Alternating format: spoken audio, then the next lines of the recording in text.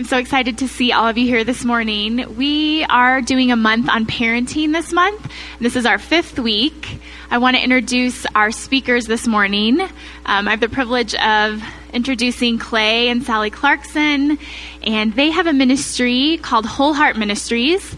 They live in Monument, Colorado, and started their ministry back in 1998. It's a ministry to parents, leading them and guiding them as Christian parents.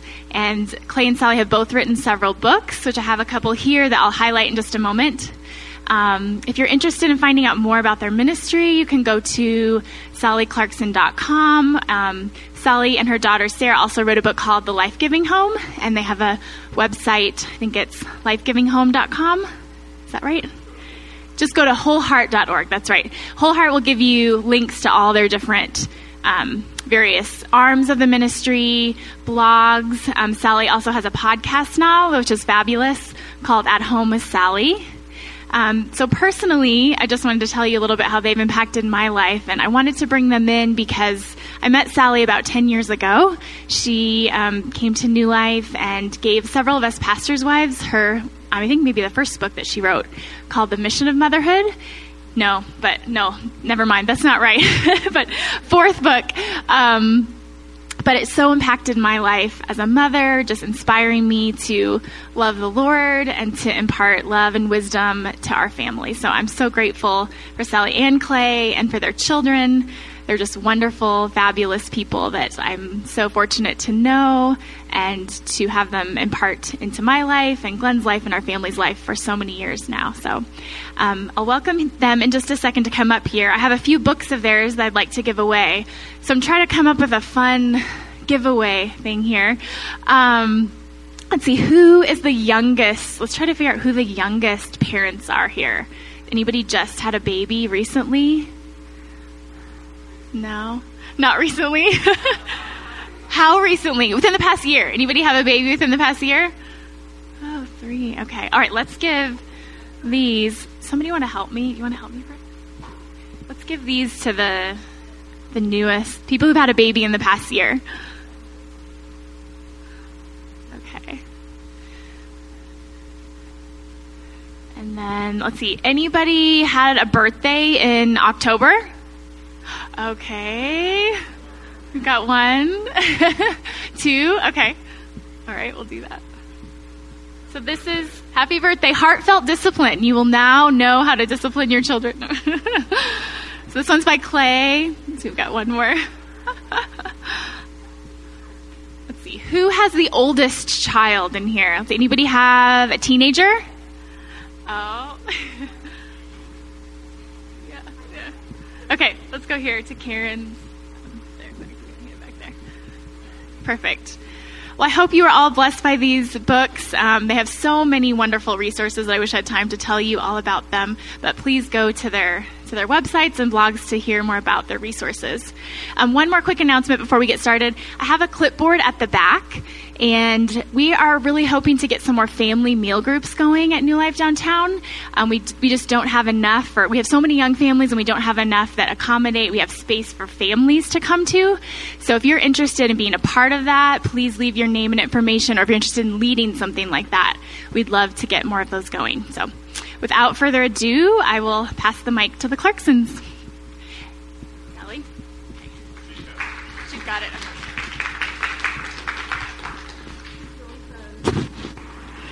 I never know if people are sitting in the back in case they want to leave, but just know I'll see you.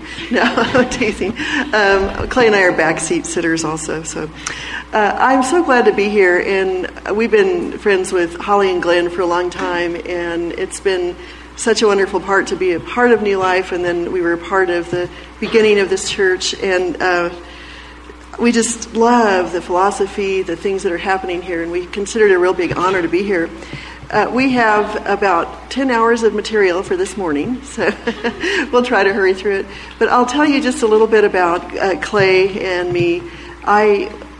We both became Christians through a student ministry when we were in college, and I ended up going over to Vienna, Austria, where I was challenged to be the first traveling woman in Eastern Europe when it was still communist. And so I worked in Romania, Czechoslovakia, Yugoslavia, Hungary, and Poland for a number of years. And then I moved into Poland when Pope John Paul was still there. So I am ancient. But anyway, it was fun because he actually asked Campus Crusade for Christ InterVarsity. How about if I just put it here? See if that helps. Anyway, he asked Campus Crusade for Christ, InterVarsity, and Billy Graham to come in and try to have some kind of spiritual impact in a communist culture. And I got to be a part of that group. And so we cut our teeth on discipling people in such a way that if we were kicked out of the country, we thought, we want to see if they're going to stay disciples, if they're going to really still follow Christ, if they're going to know enough of the Word that they'll be able to last. So fast forward, Clay was working in the United States, and he worked with a lot of different groups for a while. Then he decided to go to seminary, but he was one of my financial supporters. And of course, the joke is that, yeah, he still is, and and that I've cost him much more than he ever knew. But fast forward, we got married. He graduated from Denver Seminary, and we went back overseas where he was one of the international pastors in Vienna.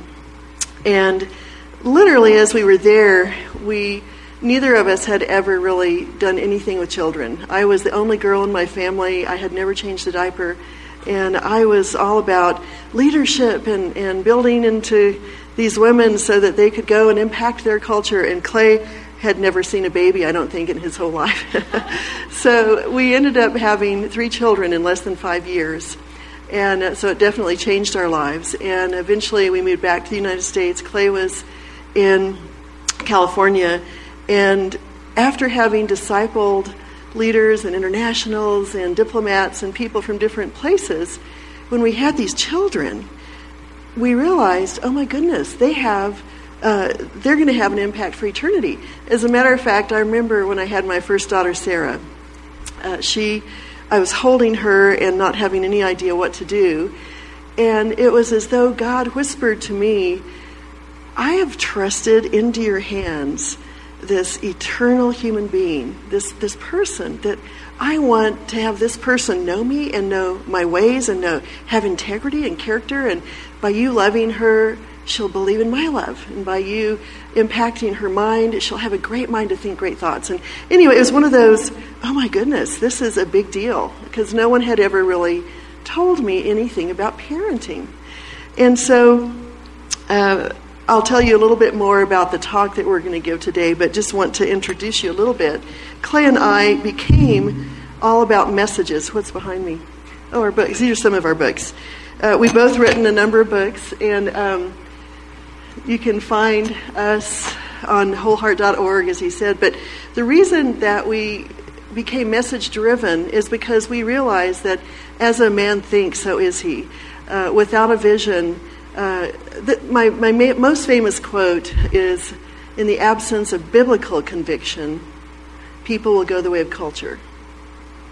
So if you don't have a biblical conviction or a biblical view about how to establish foundations in any area of your life, then you're probably going to go the way of culture.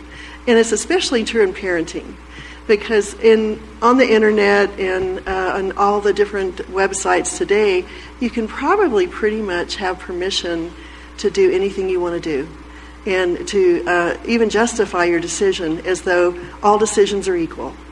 But we really began to realize, the more we studied and the more we wrote our messages, that if you can have a clear vision of how God intended the family to be, and why children are profoundly important in every generation to pass on God's righteousness, his ways, his vision, his what he wants us to do, then you will look differently at your children. If you believe that worshiping God is an issue of being faithful to shape and disciple and train and love your children, that's kind of the book that you're writing for the integrity of your life that other people will see, then you will act differently towards your children if you realize that in engaging with them, that you're engaging with the Lord. So I want to tell you about our children really quickly. I'll go Sarah right here, the one in the middle, just got married in August. She's 32, and she's finishing her degree in Oxford in theology. And so is her husband. He's studying there. So they have this dream of impacting someplace all over the Anglican channels for the Lord. And so they're studying theology together and having a lot of fun.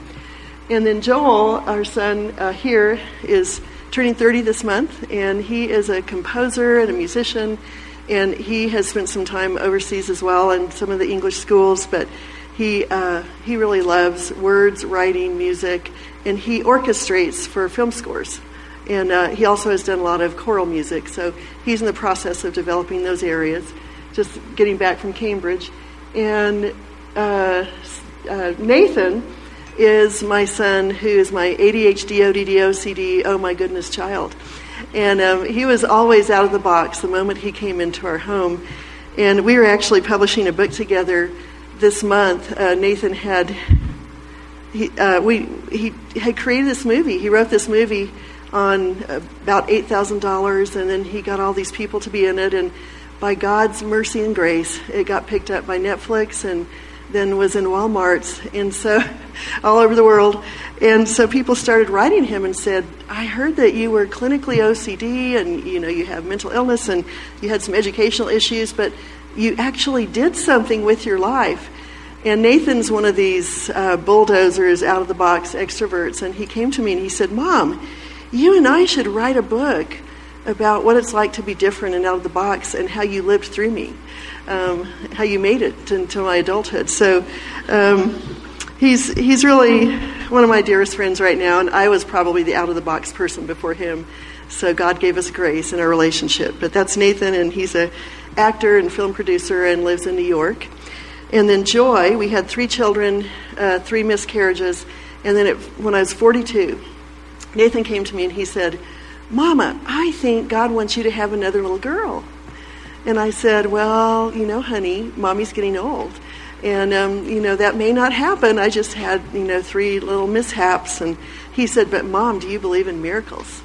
And so 6 weeks later, I was throwing up, which was a good sign.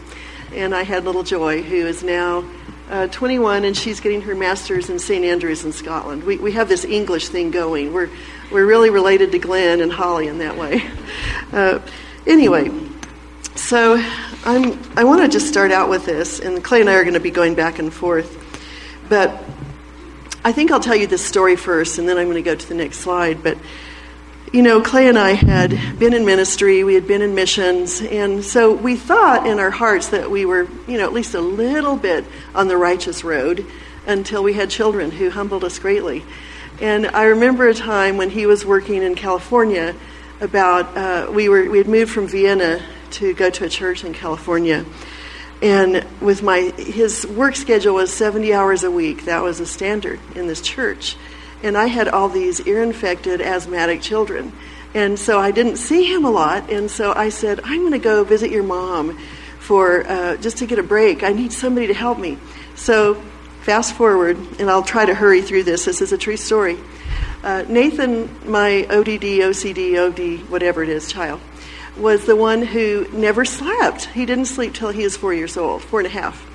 But at that particular time, he was 6 months, Joel was 2, and Sarah was 4.5. And so he was the kind of child that you dreaded when he cried because you knew it could be hours and hours with him.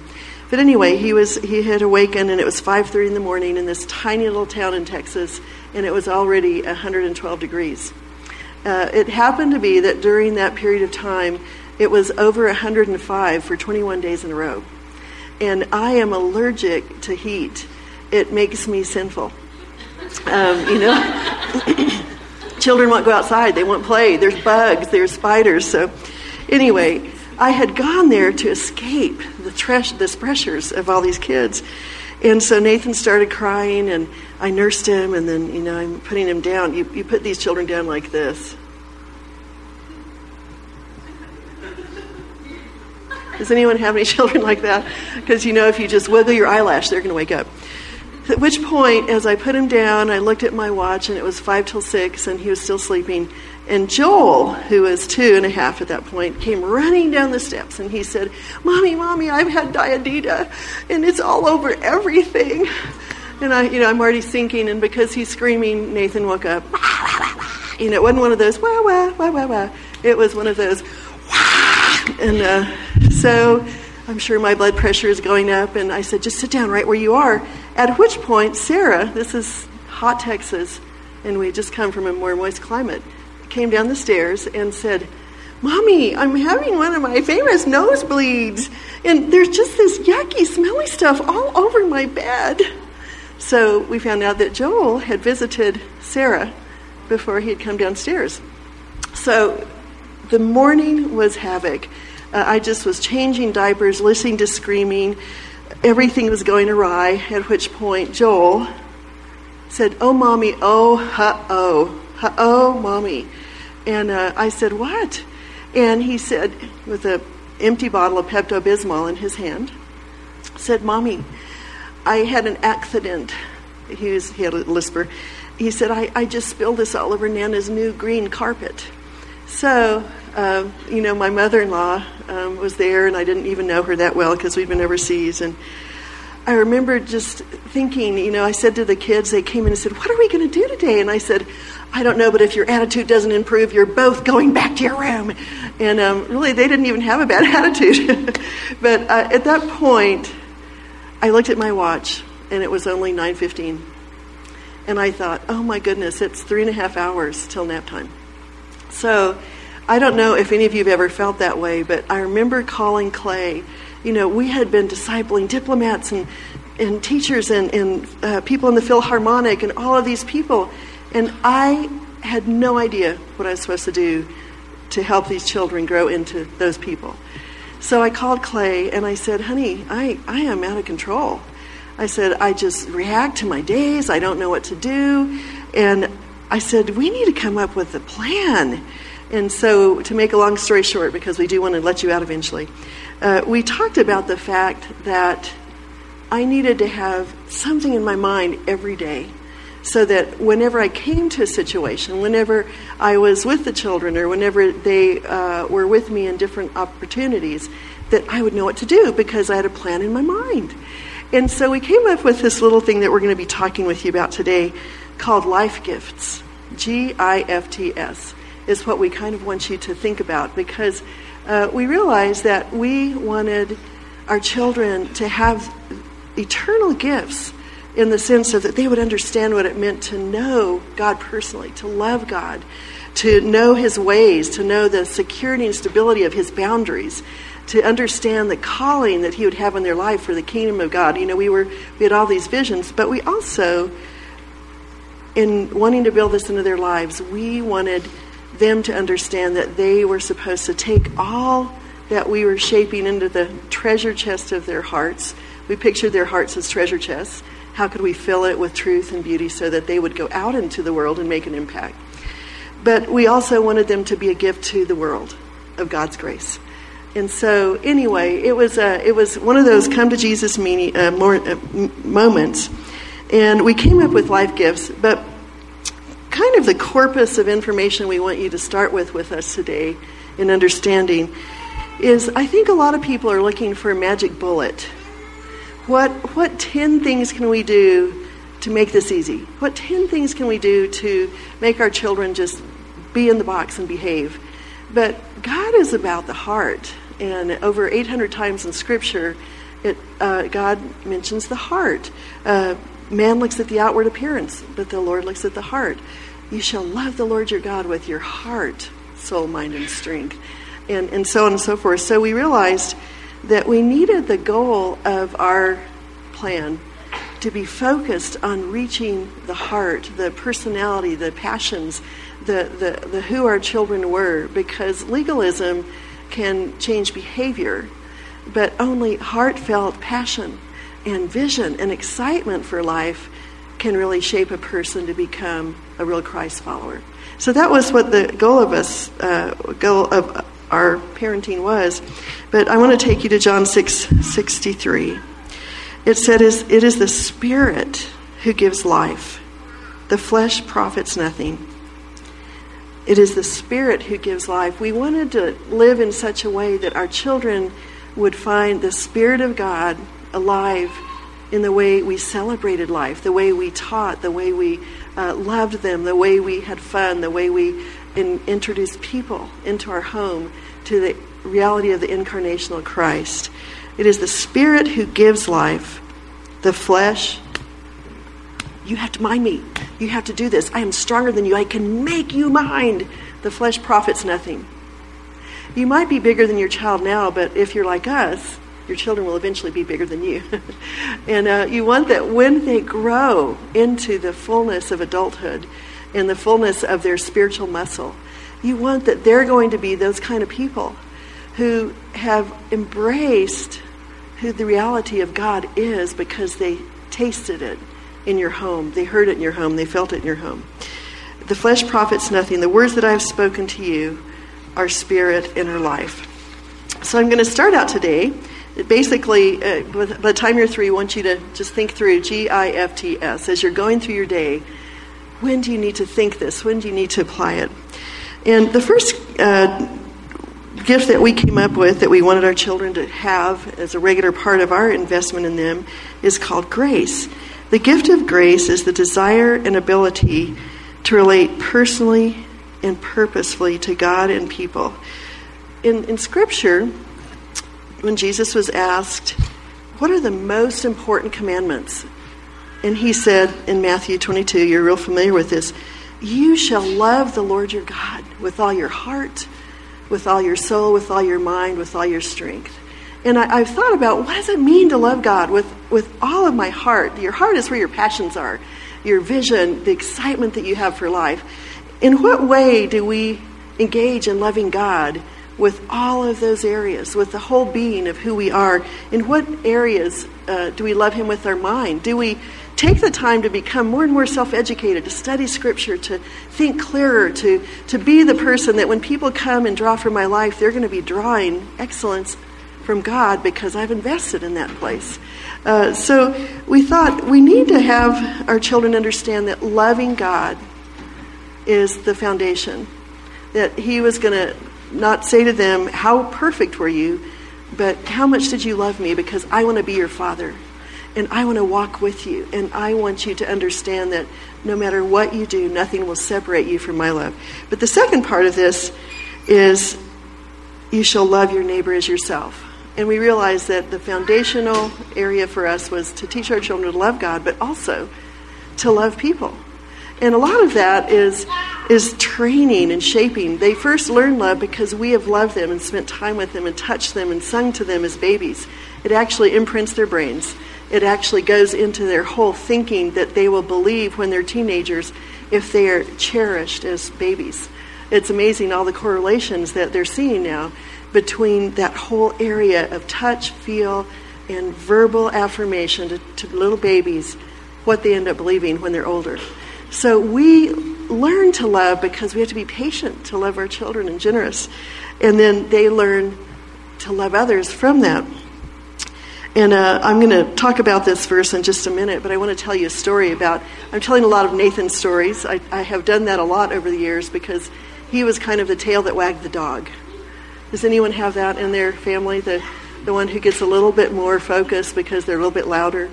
And my kids used to say, Nathan always gets in trouble for saying what we thought but didn't say. So that's what I call extroverts. But anyway, Clay and I had some friends. It was Christmas time. Some people were coming to visit us from overseas, from Austria. And, we had prepared the house and prepared the food. And we had these 3 children and this little baby and dogs and cats. And we were living out in the country in my mother-in-law's house. And I had said to Nathan, he was at the point at about 5, 6 years old where no matter what you said, if you said yes, he would say no. If you said white, he would say black. And, we came home one night and he had his dukes up when we had gone out for a date. And he was like this in the corner, purple from the head up. And my mother-in-law, Sarah, and Joel were standing in the corner away from him, afraid of what he might do to them. This is him. And so I prayed and prayed, God, what should we do to reach him? He's defiant, he's strong-willed, he has all these issues. And as I was looking through Scripture, and I actually was writing the Ministry of Motherhood book at the time, we're thinking through it, Clay and I were thinking through this, and I kept seeing that Jesus was with them, and he went with them to the mountain, and he ate with them and it was as though the Holy Spirit said, you need to really focus personally on loving Nathan more and figuring out who he is. And so we had all these people in our home, and we were going on this walk. We lived out in the country in Texas, and it was a fun thing to do. And so I said 3 times to Nathan, get your coat. And I'm trying to behave nicely in front of my friends. He'll get his coat in a minute. Get your coat! Anyway, so, it was all this anger. It was kind of like, why can't he ever just get his coat? So, of course, we got out with all the entourage out on this road, and I looked back, and he didn't have his coat. And after 3 minutes, he came up to me, and he said, Mommy, I'm so cold. I want to go home. And so at that point, you know what I was thinking inside. If it was legal to choke him, I might have choked him. I'm teasing. You guys are not very humorous this morning. You need to lighten up and laugh at my jokes, or I'm just going to know. Anyway, but you know how you feel. And it was as though the Holy Spirit said to me, you need to go be with Nathan. So I got down on his level, and I said, honey, how about if you and Mommy go have a cup of hot chocolate all by ourselves? Nobody will be there. And he looked at me and he said, you mean today I'm going to be more important than all the other people in your life? I said, yes. He took my hand, he kissed it about 50 times. He told me every joke he had ever heard in his life. And at the end of it, he said, Mommy, I'm so glad I got you alone. I never get you alone.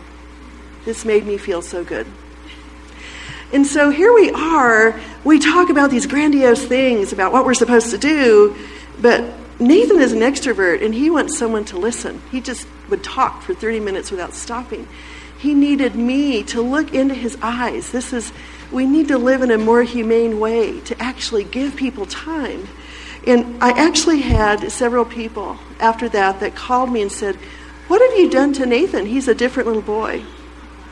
And he said later on, he said to me, Mommy, when you spend time with me, it makes me want to obey. And when you don't spend time with me, it makes me do whatever I need to do to get your attention. And so when we're teaching this gift, I had to look all the way through my day and say, is this a moment when I need to love my child? Is this a moment when he needs me to listen, to get down on his level? And Nathan is still like that. When I talk to him and spend time with him, and he's coming home for the first time by himself when there's not an entourage of other kids here, and he's so excited. But I think another verse in the midst of all this really impacted Clay and me, and it was Romans 2:4. And it says, do you think lightly of the riches of the kindness and tolerance and patience of God, not knowing it is the kindness of God that leads to repentance? In the kindness of God to our children is usually spelled T-I-M-E. We have to give them time. And if they're an introvert, we have to draw them out. And if they're an extrovert, we have to play and do things. But God gave us our children so that I want to write a book now that we've written different, because I kind of want to write a book now called Different Kind of Parenting. Because I think that, do it? Okay. Because I think as I look at our kids and they're all engaged in these great things in the world and they love the Lord and they're all very unique and independent, I realize that a lot of the formulas out there are trying to stuff people into a mold. And we realize that God wanted us to look at our children, that, for instance, Peter, he said, Peter, you're the rock. And Thomas, you're the lawyer. You're the man in whom there's no guile. And Mary, this will be told about you. Jesus didn't cookie cutter his children. Okay, so the first thing you're looking for during the day is grace. Am I extending grace? Am I teaching them to extend grace to each other? Am I teaching them how to give grace to the world? I is inspiration. I'm going to fly through here. The gift of inspiration is the desire and ability to view all of life in light of God's sovereignty and purpose. And I think that this is a component that a lot of parents miss, because deep in the hearts of all of our children, regardless of personality or maturity, they were made to be a part of this mega story of God's. They were made to be a Frodo or a Sam or somebody in the story. They have a place to serve God. And a lot of times people have said, how did your children manage to still believe in God after university? And I thought, I don't know for sure, but I think that one of the things that motivated them was when they went into their worlds, they had a sense that they were a part of God's light to the world, that they were a part of God's kingdom. We would always say, I wonder if you're going to be a Daniel in your generation. Daniel lived in the most ungodly culture ever before. And yet, because of his love for God, 60,000 non-Jews wanted to return to Israel because of his testimony, because he was a man of integrity. So the whole area of inspiration is trying to look inside your children's hearts and say, I see inside of you. I meant to bring this little seed today to show you. It was actually an acorn that somebody had given me last week. Because if you look at the potential in an acorn, it's just a tiny little thing. But inspiration is looking into the heart, the personality, the quirks of your children and saying, I wonder if you'll be a great doctor or a great builder or a great missionary or a great nurse with compassion or a musician who will comfort people's lives. And so a part of our plan was we looked at Romans 12, 1 and 2. Therefore I urge you, brethren, by the mercies of God, to present your bodies a living and holy sacrifice acceptable to God, which is your spiritual service of worship. But do not be conformed to this world, but be transformed by the renewing of your mind, so that you may prove what the will of God is, that which is good and acceptable and perfect. We don't want our children to be so influenced by the world that they have no ability to think outside of the box. We want them to look at the stories and say, maybe I'll be an Esther, a Daniel, a Rahab, a whatever, but God has a role for you to play in his larger story. And your choices matter. You will see people I will never see. You will love people I will never know. I wonder how God's going to use you. We always talk to our children and went through a study of Hebrews with them, the chapter of the heroes of faith.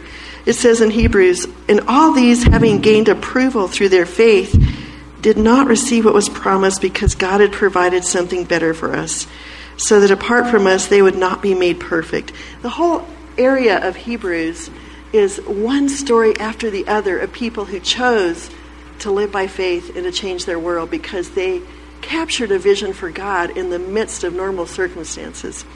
Joel came to us one day. He's my 6'5" composer, and he's also, we called him Gentle Joel. We had this wildcat Nathan, and then Joel had to be different, so he was Gentle Joel. And he was in this kind of he made it into this prestigious boys choir when he was a little boy. And he was about 11 years old. And he came to Clay and me and one day, and he said, Mom, his voice was still high. And he said, I go every day to this class, and this guy has been shoving me around behind the stage. He's been shoving me, and he pushes me, and he pushed me all the way to the ground, and he gave me a bruise on my arm. And, I just feel like I don't know what to do. He was 14, Joel was 11. And he said, I feel like I don't know how to control it, Mama. I don't know what to do with him. So, Clay and I, being the parents that we were going to go to the teacher and settle this situation and tell them what was what, because this boy was bullying our Joel. And so he came to us one night, and we were going to meet the teacher the next day. And he said, Mommy, you know what I found out? I found out that this boy's daddy just left them. And that they had to move out of their house, and they're living in an apartment, and he is really angry about this. And he said, how you've always been talking to us about making a difference and being the love of God and being heroes in our own story? And he said, what if I can really be just patient with him? And what if I can become the friend that he needs? And what if I can just put up with him in a way so that I can still be his friend? Because I think he needs somebody to be his friend right now? Well, we were ready to give the teacher what with, and Joel had been listening to these stories, and already his self-perception in his mind at 11 years old was, I wonder how God's going to use me in this classroom situation, in this in this boy's life.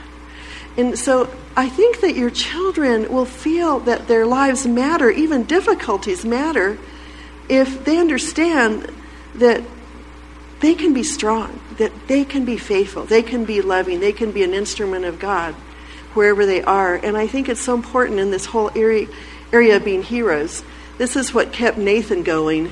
He kept feeling like, okay, I may not be able to add 2 + 2, but I have a story inside to tell. And that's what he did. He wrote stories for this movie. He's working on another one. But it's the stories that say God has a place for you. You are not a diagnosis. You are not a personality. You are a child who's shaped in the image of God. I wonder how God's going to use you to change your world. So G is I'm looking every day. How can I build a story in their lives? How can I confront them? Okay, now it's Clay's turn. We'll be back.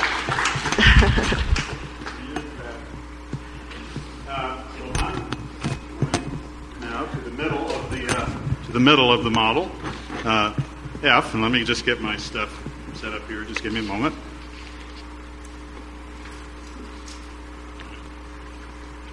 And I think when we get to this word faith, that I think it's easy for us to, as parents, think of our little kids and think, well, my child really doesn't have faith. I'm not really sure what it is, and what I want to do, and what really kind of gives me a lot of, I found a lot of interest in, is kind of going back and looking at some of the passages that, as parents, have shaped the way we think about parenting. And I want to just challenge us to rethink a little bit of those. And I'm going to have to do this so quickly that you'll have to really listen fastly, I guess. But when we think about this idea of faith, what is that? And I want to just remind us about Matthew 18, 3-6, where Jesus... A second. There it is. Jesus says, whoever humbles himself as this child, he is the greatest in the kingdom of heaven, and whoever receives one such child in my name receives me. Whoever causes one of these to stumble, it would be better for him to have a heavy millstone around his neck, be drowned. But he uses 2 words in this passage. He uses the word little children, which is the term paidein, which is really a little child, and he uses the word pisteo, which means faith, to have faith or to believe. And so Jesus acknowledges that every child has some nascent ability to have faith. So that's what we're looking at, is how do we develop this nascent faith in our children? How do we strengthen that and make it come alive for them? So this Life Gifts model is partly about that. When you think about the term life, the more I read this in Scripture, the more I study it, and I'm going to be writing a book called The Life-Giving Parent. Sally wrote The Life-Giving Home, and I'm writing this book for Tyndale called The Life-Giving Parent, which is looking at how do we bring the life of God into our homes, because that's really what we're talking about when we're talking about this life gifts. We're giving our children not just physical life, but this idea of spiritual life, of bringing the Spirit of God into our home. How does that happen? In the first place we have to start is that children are not just blank slates waiting for us to fill it out as though we can make them into what they want to be. But if you really look at the Scriptures, and I go into this in Heartfelt Discipline, there's already stuff written there. God has designed them with an ability to respond to us as parents. That's already there. I don't have to create that. And I believe He's built into your children this idea of an ability to believe in something beyond themselves, this idea of imagination, if you want to call it that. And so our role as a parent is not to create that, but it's to release it. And so you probably have never thought of the parable of the sower as a parenting, and I'm not going to go through it all, but I'm just going to go to the very end. You probably never thought of the parable of the sower as a parenting passage. But it's interesting.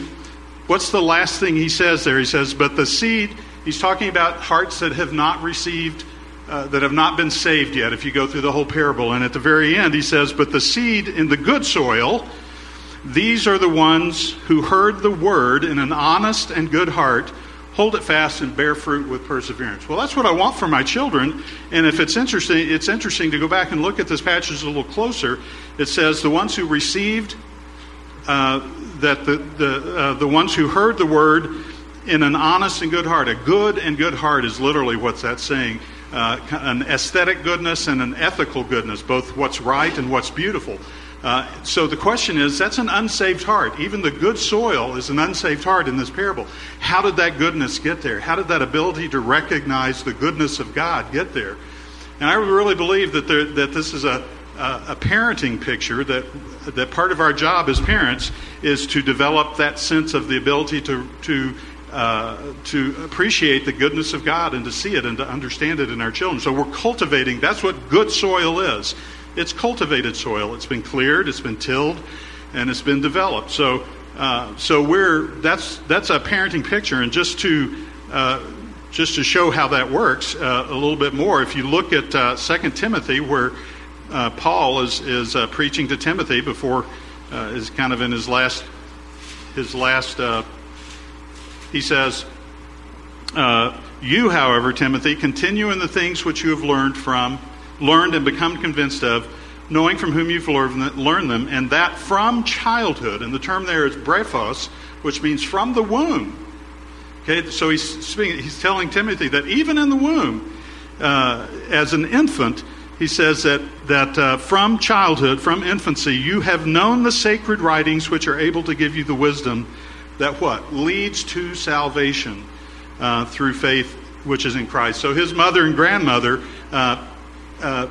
practiced this idea of faith, which is the gift of faith is the desire and the ability to study God's Word and apply its truths to every area of life.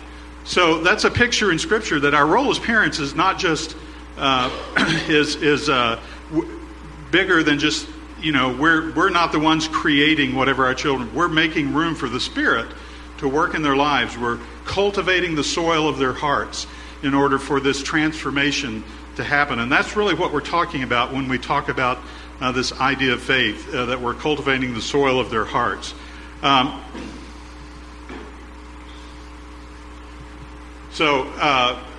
it's interesting to me that Paul in 1 Timothy says the goal of our instruction is, we tend to look at this and think three things. It's love from a pure heart and a good conscience and a sincere faith. But really the construction here is that the goal of our instruction is love.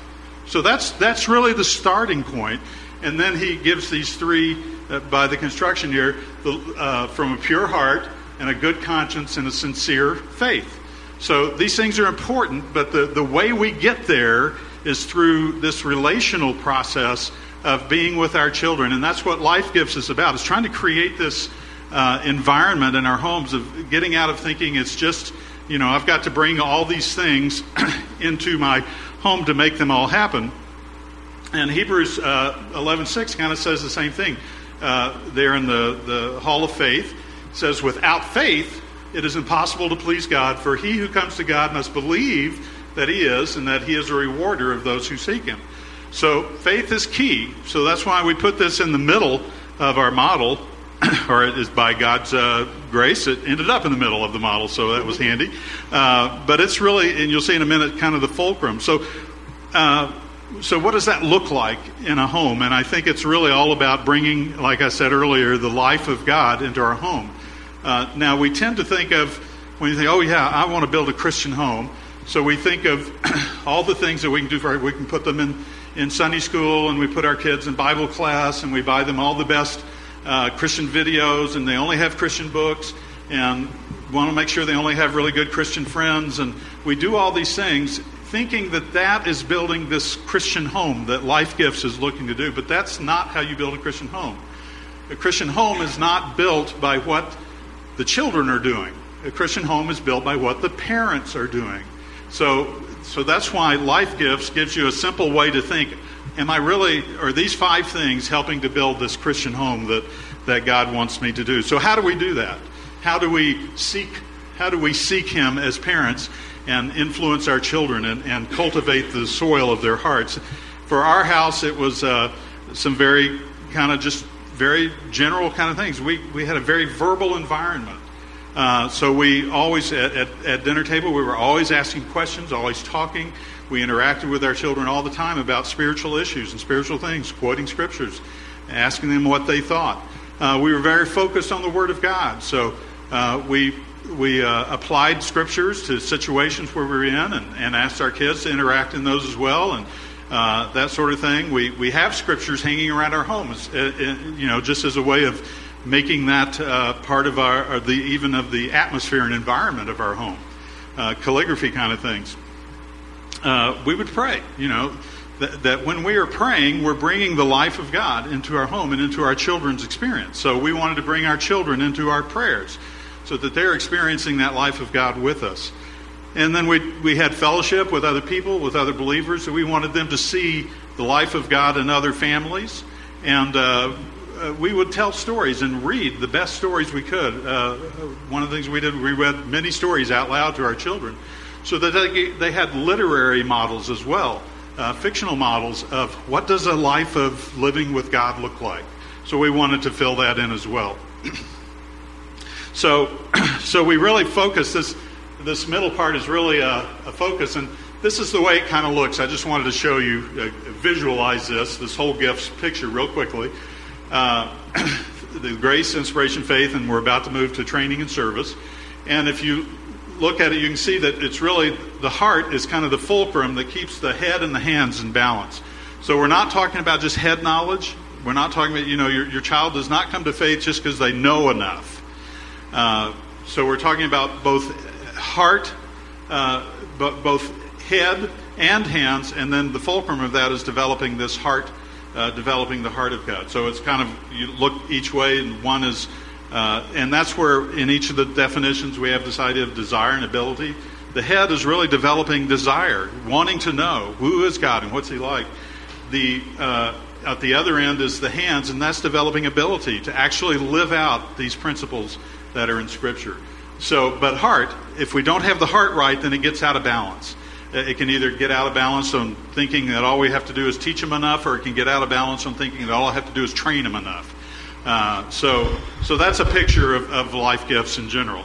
And I'm really running through this, so I hope you will bear with my breathlessness here, trying to get through the words. And the fourth gift then that you just saw there on the chart is the gift of training. The gift of training is the desire and the ability to grow in Christian maturity in the power of the Holy Spirit. So again, Spirit is very important in all this, which means we need to learn as parents. We need to know how to live in the power of the Spirit as well. I think of one quick story when Joel was about 11 years old, and we were in Texas, and I came into the room, and he was just kind of having a fit with the computer. And it really wasn't doing what he wanted it to do, and he was getting mad, and he kind of hitting it and yelling at it. So I did my dadly duty and took him aside, and I thought, good job, we settled that down. Until I found out why. And what had happened is I had reprogrammed something earlier, shifted some folders and files around. So when he went to the computer, it didn't do what it was supposed to do, and that's why he was frustrated. So he wasn't frustrated because of what the computer was doing. He was frustrated because of what the computer should have done, but wasn't. And my fault. And I want to take us to a passage to rethink this and show you how this works. Because Paul in Ephesians, this is kind of, if you know what the Shema is in Deuteronomy 6, it's what pious Jews repeat every day. We're not going there. But this is kind of the New Testament Shema in some ways. When Paul is talking about family roles, he says, fathers, which also can be parents, the way the term is used, fathers or parents, do not provoke your children to anger, but bring them up in the discipline and instruction of the Lord. He's actually saying, fathers, stop frustrating your children. Okay, that's the impact of the words there. Stop frustrating. Stop provoking your children to anger. Rather, it's a contrast. Rather, instead, bring them up in the discipline and instruction of the Lord. Now, when we hear that, when I first heard those words, I tended to think, okay, that means I need to train and instruct my children. I need to, that was the main focus of this passage. But the more I poked around in this passage, what I found out is those words, bring them up, that always said to me, I need to, learn everything I need to do. If you look at that term, it's really the term ektrepho, which means to feed from. It's the term for nurture. And it's only used one other time in the New Testament, about just a few verses before, when Paul tells husbands they are to nourish, same word, and cherish their wives. So the same word that he was applying to the marriage, he's applying now to children. So bring them up doesn't really get at it. I think it's really more you nurture your children in the discipline and instruction of the Lord. And if you look at that word, you're bringing the life. So you're feeding them from what? The life of God that's already in your heart and in your life as a parent. So this is it's put a totally different kind of way of hearing that passage for me. And because dads, we don't normally think of ourselves as nurturers. That's kind of a mom thing.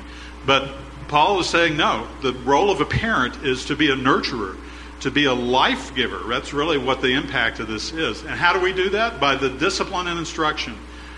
Discipline is just the term for how you help a young man or a young person walk with God. And instruction is a very relational term here. It really means admonition. So really getting down there face to face and talking about what needs to happen. And so this training and instruction is actually very relational and very personal. I just want to read an interesting quote from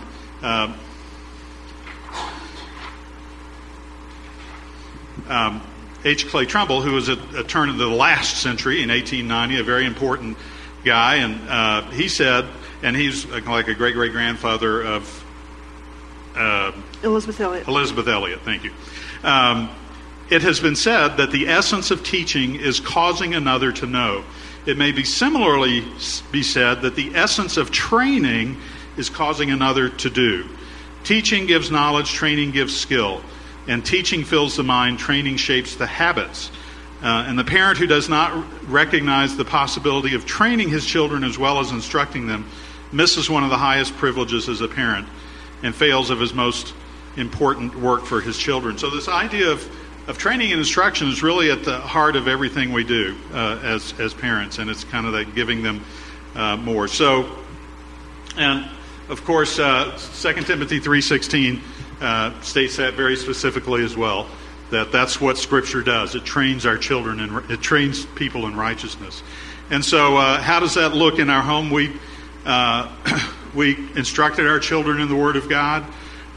We did that several ways. We developed a little way. If you sit down and you have the Bible open, you just do something like, remember ARTS, ask a question, get them involved in the idea behind the passage.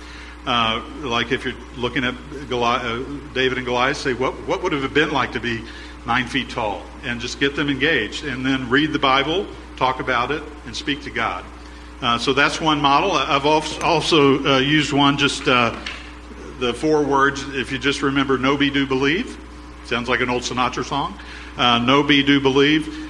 Whenever you open the Word with your kids and come to a Scripture, you just ask, is there something here God wants me to know, to be, to do, or believe? Very simple. And you can do that with any Scripture. I wrote a book called Our 24 Family Ways, which also does that. You can come look at this later. That uses the ARTS model. And so we tried to really build that kind of relational training and instruction into everything we were doing. So kind of move through those fast, but that's the training and instruction. So we've got grace, inspiration, faith, and training. And we're going to end up with service. Oops. Oh, thank you. All right. Like I said, we could speak on this forever, so you just need to become our friends and come have dinner with us. But another component that we really believed, I want to go back just to training for a little bit, because we're living in a time when there's so much on the internet. There's so many foolish people. There's so many opinions. There's one of the things that Clay did well, and why we did the 24 Family Ways, was we wanted to train our children how to think, how to decipher truth from lies, how to know what was good, what was bad. Thy word is a lamp unto my feet and a light unto my path. Is this a light situation? How would you have acted? What do you think the hero did right or wrong? What does it mean? Do you think this book is okay to read? Why? You tell us. Justify from Scripture what you've learned. Why do you think this is right or wrong? Training is holding them accountable for character, for integrity, for knowing what to think, knowing how to be. That when they would go into the world, they're not going to be those who have no integrity, and we're going to pull our hair out and say, oh my gosh, does anybody have integrity in this culture? But we're sending our children into the world as leaders who know manners and who know how to be honorable and who know how to work hard and who know, and that's a part of the training.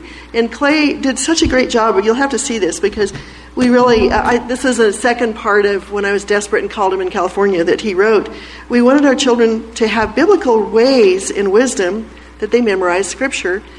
How does it look to behave in a way that honors all people? What does it look like to speak with words that are salt? What does it look like to be humble?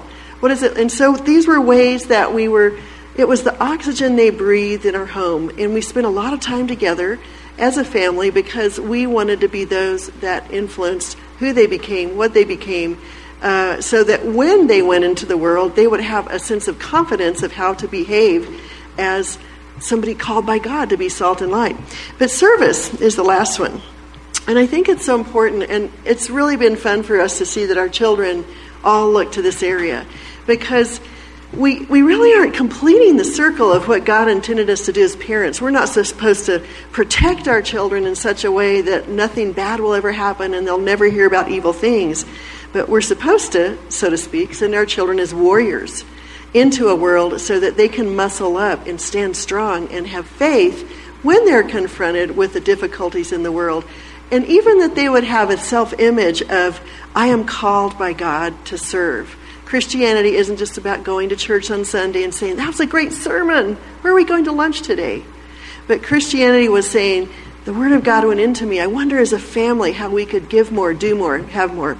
So Clay mentioned that we did have a lot, and I mentioned it a lot in the Life Giving Home last year, but we invited people in. We had Bible studies in our home. We had dinners. We had meals. We kept missionaries.